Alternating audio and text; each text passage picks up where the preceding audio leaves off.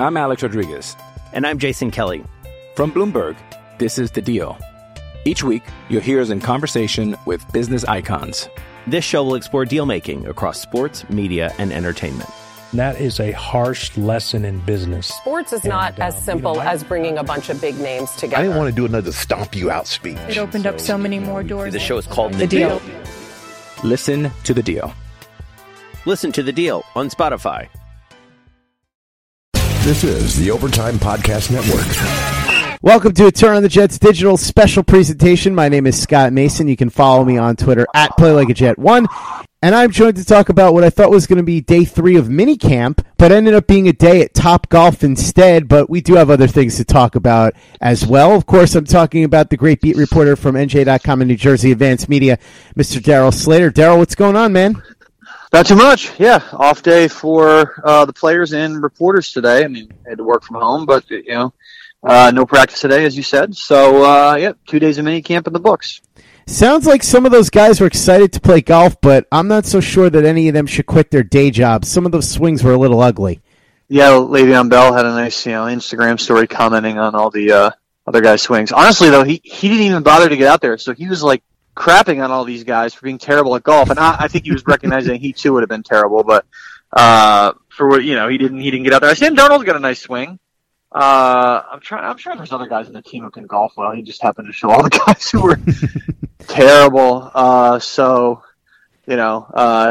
Fun day down. I think Topgolf's down in Edison. It's one of those facilities where you can it's a glorified driving range thing where you can do there's like points involved with it or something like that, and you can get like food and beer at your table. It sounds like fun.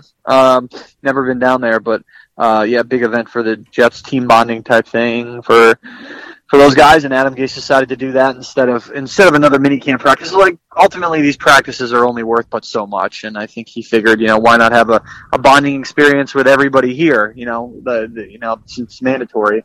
And everyone is around, why not have one of these, and can't hurt. So looked like they had a fun day. To be fair to Le'Veon Bell, it's possible that he wasn't really feeling in the mood to play golf after he had a whole bunch of jewelry taken from him. Yeah, pretty crazy. I guess so. May 25th, this is all in the police report, and we have it up on the site right now. You can look at the whole police report and all the details. He had basically $520,000 in jewelry allegedly taken from him by a couple of his girlfriends, or that's what he claimed them as. And there was also $22,600 in cash, and there was a $5,000 item that was listed on the police report, and it was not specified what that was, jewelry or cash, but $520,000 in jewelry. It's a lot of jewelry, especially because there weren't a lot of items. That's the other thing. Like, there were,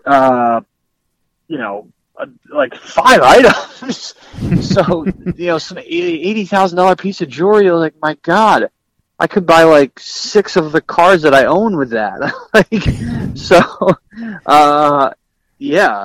So he seemed to be in a fine mood when he talked with us this week, and then he's at the Top Golf thing. And I'm, quite frankly, I don't know, but you would think stuff like that would be insured.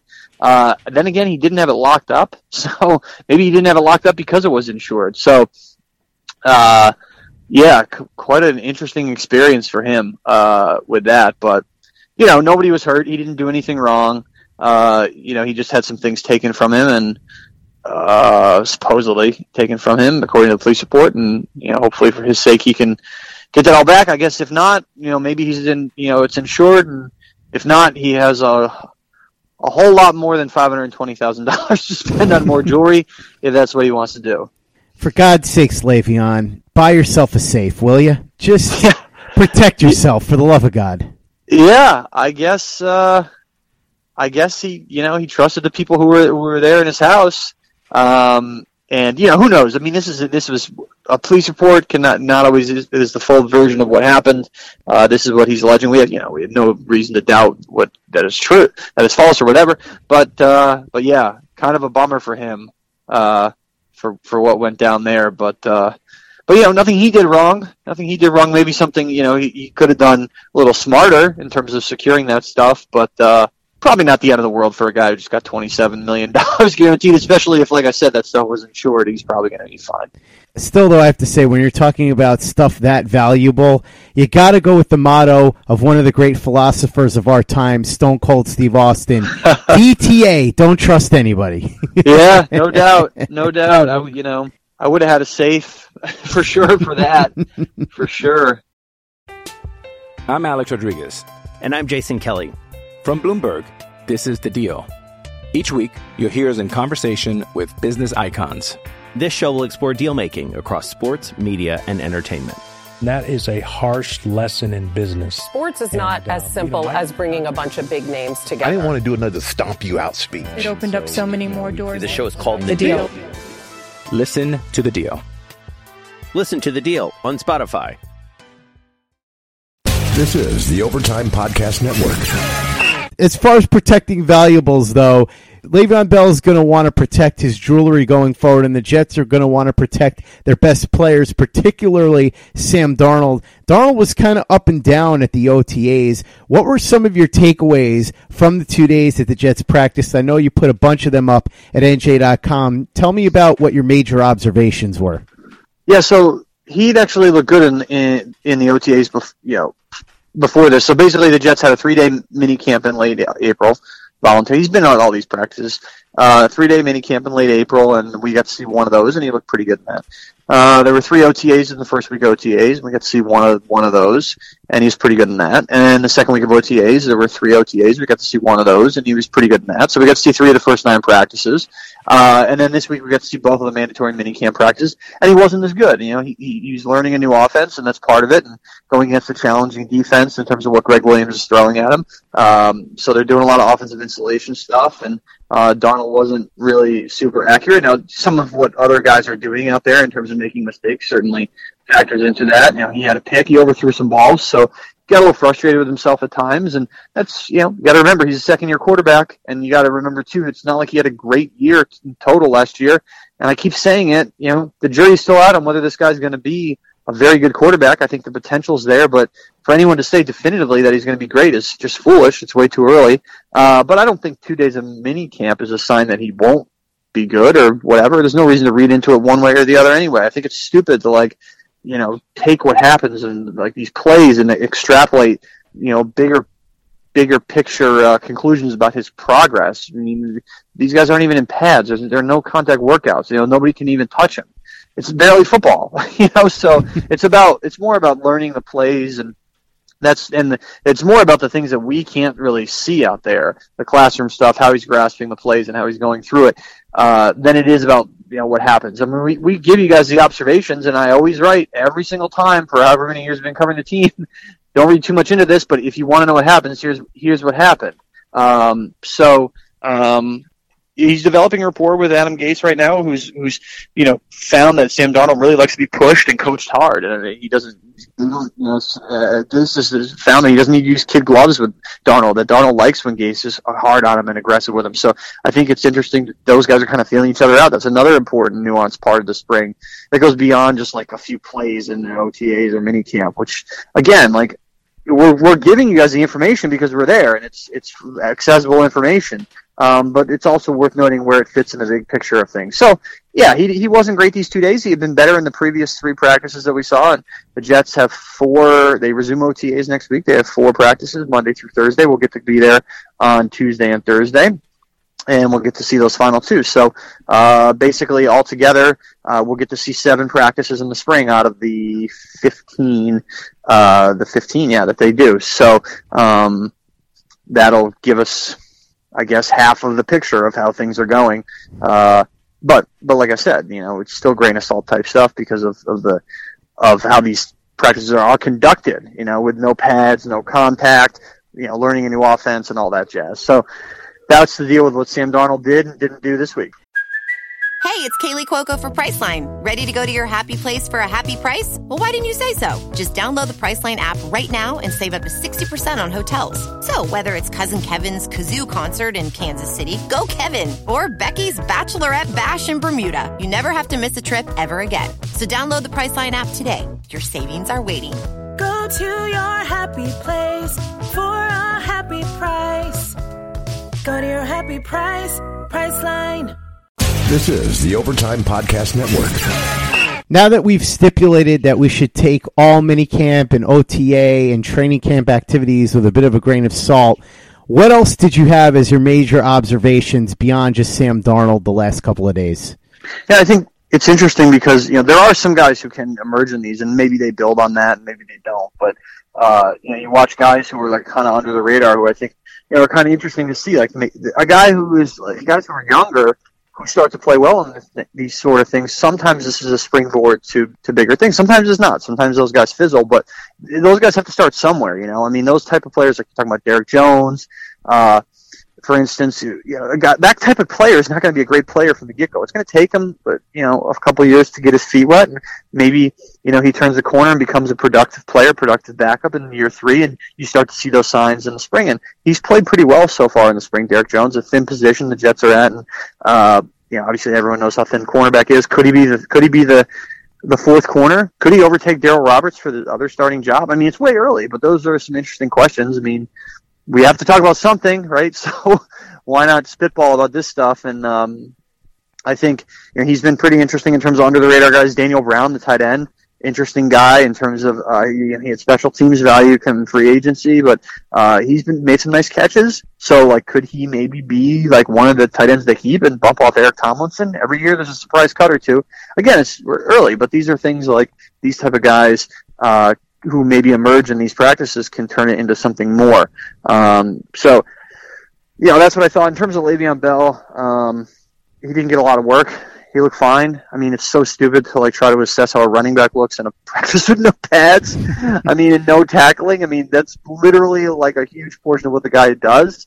But he looked pretty smooth, and he most importantly didn't get hurt in these practices. So limited work, like I said. But yeah, so that's sort of a look. I think to assess something like whether a pass rusher is getting pressure in these sort of things is insane. Like, come on. I mean, Leonard Williams got in the backfield a couple times. I think Quinnen Williams, we didn't touch on him, but his situation is weird because he's kind of working with the third team a little bit, and of course he looks much, much better than those guys. And even Gase said they got to get him up with the first and second team because he doesn't belong, obviously, with the caliber of player on the third string. But like I said, we talked about it before he came on. I don't think we've talked about it here yet, but you and I before he came on were alluding to his calf injury. But it looks like he'll be full go next week with that calf injury. Recovery, not a big deal, the calf injury, and they're working Marcus May back into things, and he'll be full go by training camp. So those are, and Brandon Shell looks good coming off the knee surgery. So those are some important starter-wise injury takeaways, injury recovery takeaways from the spring, and the Jets are pretty healthy, and so that's really important too. We'll get back to Quinnen Williams in a few minutes because there's a funny story that I wanted you to tell about an interaction you had with him in the press room. But first, I want to ask you about the GM search. Seems like it's kind of slowed to a crawl. There's been some buzz about Joe Douglas still being the lead guy, but the fact that maybe he's asking for too much money, that could also be Jimmy Sexton, the agent, trying to publicly pressure the Jets. Also some reports that the Jets actually like all 4 of these guys, and it could be any of them. What are you hearing on this, and do you think that it's possible at all that this gets settled by the end of the week or the weekend? Because now it's starting to look like it's going to drag into next week. Yeah, I mean, it could be settled at the end of this week. Hard to tell by the weekend, but Scott Fitter really impressed. And yeah, I mean, look, I don't think the Jets should make this about money.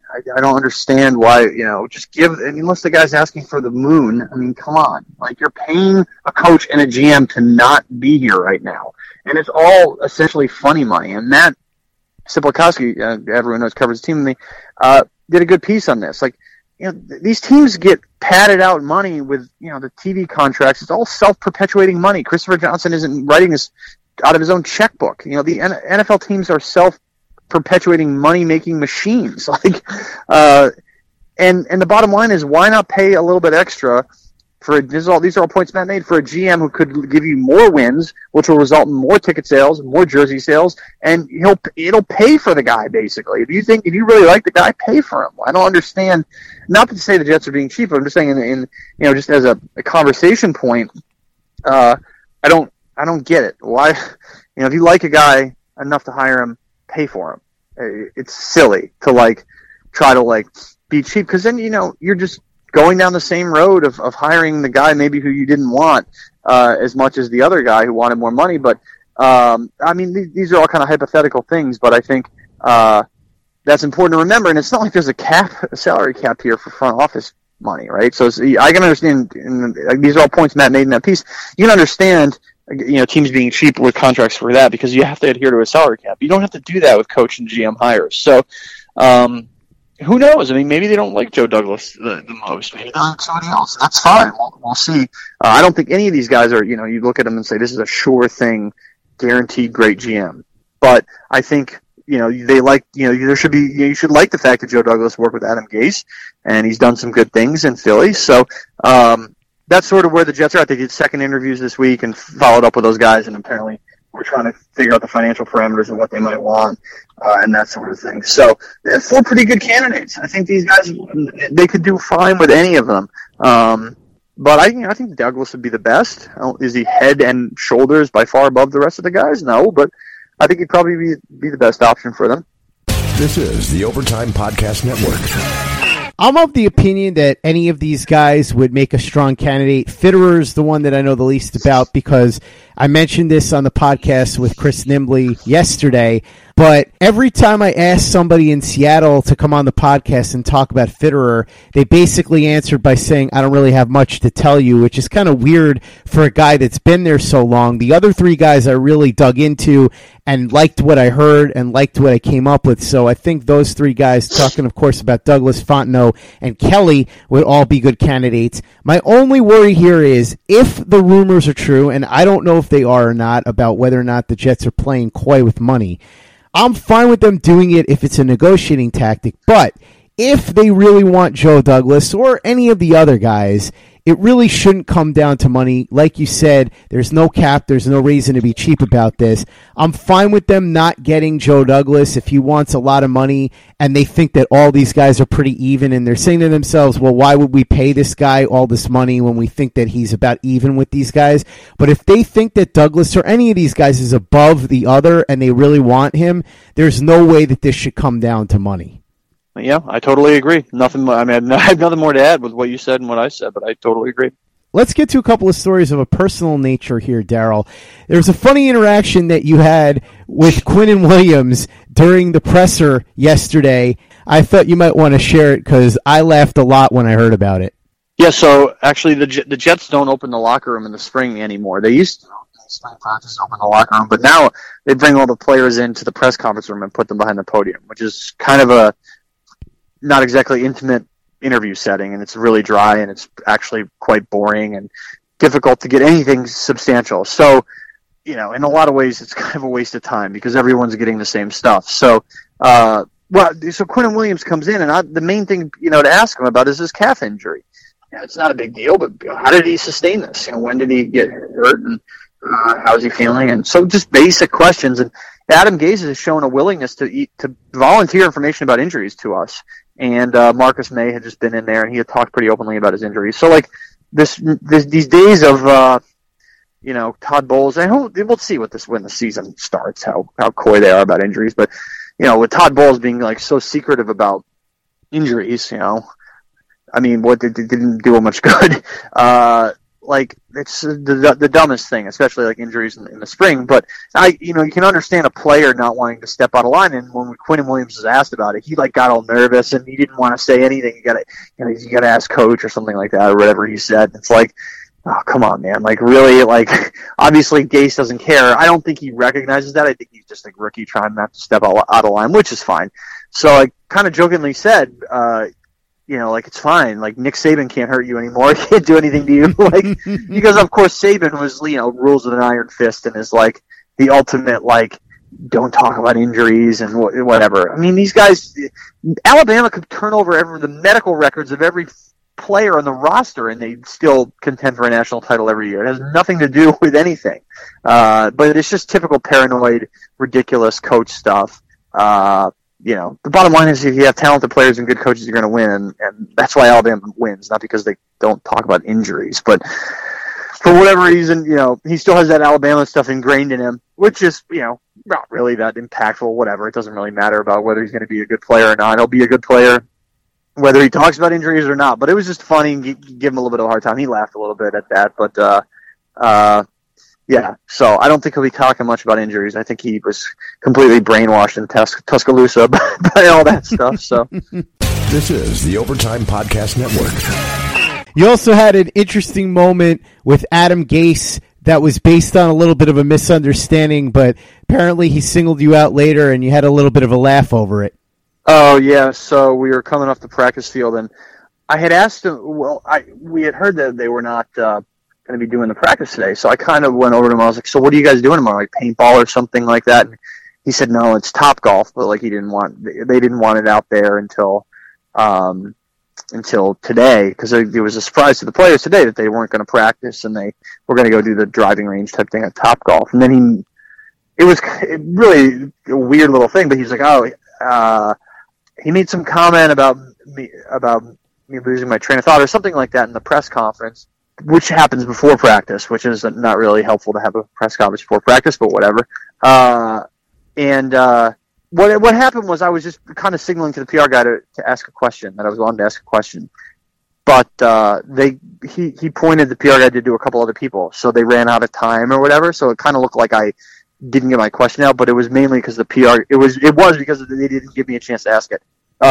So a little misunderstanding. He couldn't see the PR guy because he was behind him, Gase. So kind of a weird, dumb story. But I was going to ask him how Le'Veon Bell looked coming out of his first day of practice.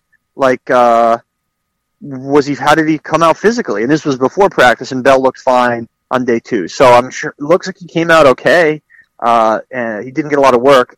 So that was sort of the applicable question that I was going to ask, is like, this guy hasn't been on a football field in however long. How did he come out? Was he sore or whatever? But it looked like he was fine on day 2. And, of course, that was the day 2 press conference, so we didn't get a chance to talk to Gase about how Bell looked on day 2, which is kind of an issue. You'd like to talk to the coach after the practice. But, we'll see on Tuesday. Bell won't be around next week. Le'Veon Bell won't be around, so we can ask Adam Gase, how Bell came out of those practices. But looked like he was pretty spry moving around at Topgolf, even though he didn't play. Didn't swing the club, but he looked like he was moving around all right. So I guess not too sore. Coming out of the practice. So they say these things come in 3, Daryl. So one last thing that involved you that I thought was funny, and it was a viral photo that went around Jets Twitter. Brian Costello of the New York Post snapped the picture. And it was basically of all the Jets beat reporters, except for obviously Brian, who was taking the picture. And for some reason, you were the only one that realized that he was taking the picture and thought to do a pose. So there you are making that pose, and everybody else kind of looks confused. What happened there? Yeah, so they had an area for VIP fans who are long-time season ticket holders, that type of thing.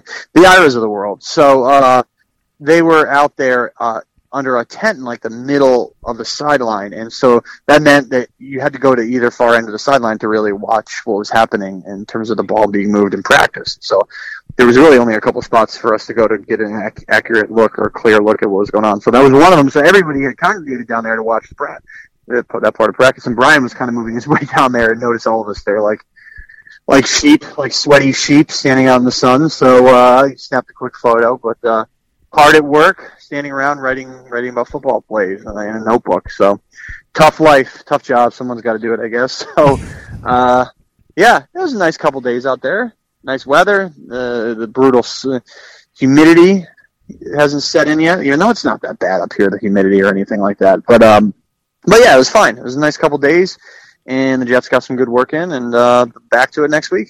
Couple of days next week, right? Yeah, so the Jets practice Monday through Thursday. That's their final week of OTAs and also their final week of spring practices. After Thursday, they're off until late July in training camp, when the training camp starts.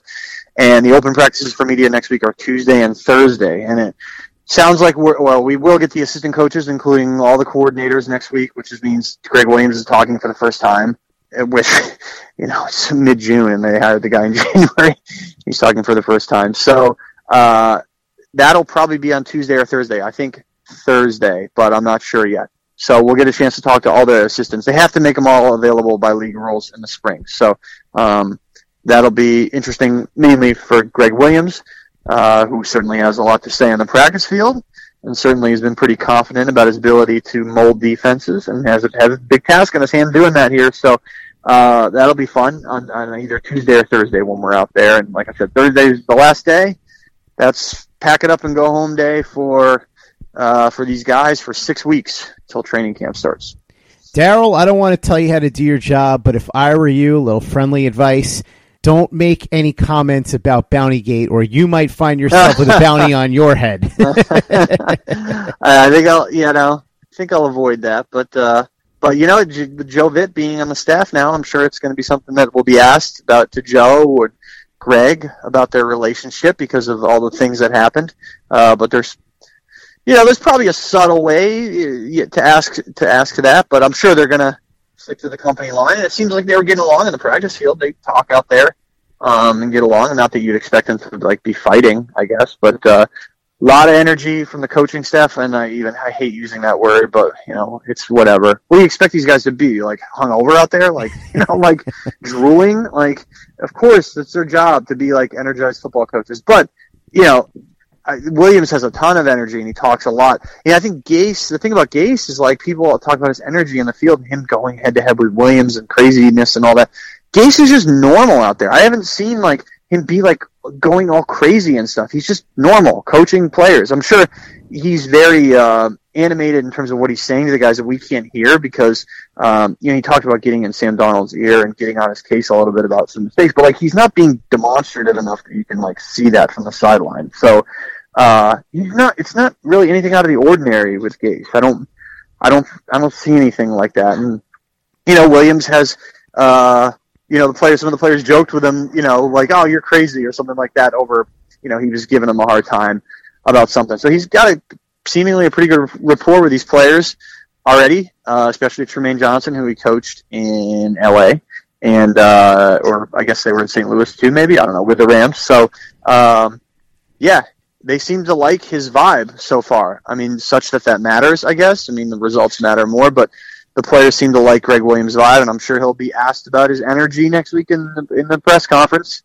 That's not going to. I'm sure he recognizes that doesn't win you a lot of games. You got to scheme it up and have talented players and get the most out of your guys. So that's a big test for him too, especially in that secondary, especially with Tremaine Johnson. So a lot of time still to sort all that out, but those are some of the many storylines that Greg Williams will be looking at coming up here in the coming months. If nothing else, I would imagine that Williams and Gase will be a heck of a lot more entertaining quotes for you to cover than Todd Bowles and Casey Rogers were. Yeah, the quotes, the press conference will be better. That's a low bar to clear, but the press conferences will be better. I don't think fans care. I think they just care about, I know they don't care. They just care about winning. So multiple ways to skin a cat. You can be quotable. You can be not quotable. But the bottom line is getting talented players and getting the most out of them. We'll see if this Jets regime can do it. And they take another step towards trying to do that with the last week of OTAs coming up next week before the big break for training camp. And then training camp comes up, of course, as you said, Daryl, at the end of July. As always, Father Flannel, thank you for joining me on this podcast. Really appreciate it. We will talk again next week after the Thursday practice. In the meantime, why don't you go ahead and let everybody know what you and Matt Stipulkowski have cooking over at NJ.com. I don't know. What should I say? Bless you, son? Or what does the priest say? You could say what Quinn Williams said. Bless you, thank you. Yeah, bless you, thank you. Thank you for having me. Bless you as well. So, so we got the things that I mentioned. Matt had that piece about the finances of the GM search, all that stuff. And tomorrow I'll have a little thing on what this Carson Wentz contract could be for Sam Darnold down the road. And, the fact that the CBA is expiring after 2020. Darnold, that would be, 18, 19, 20, 21. Darnold under contract through 2021, so how does that impact things? It's all up there. And then, a couple things on some of the under-the-radar players that we talked about.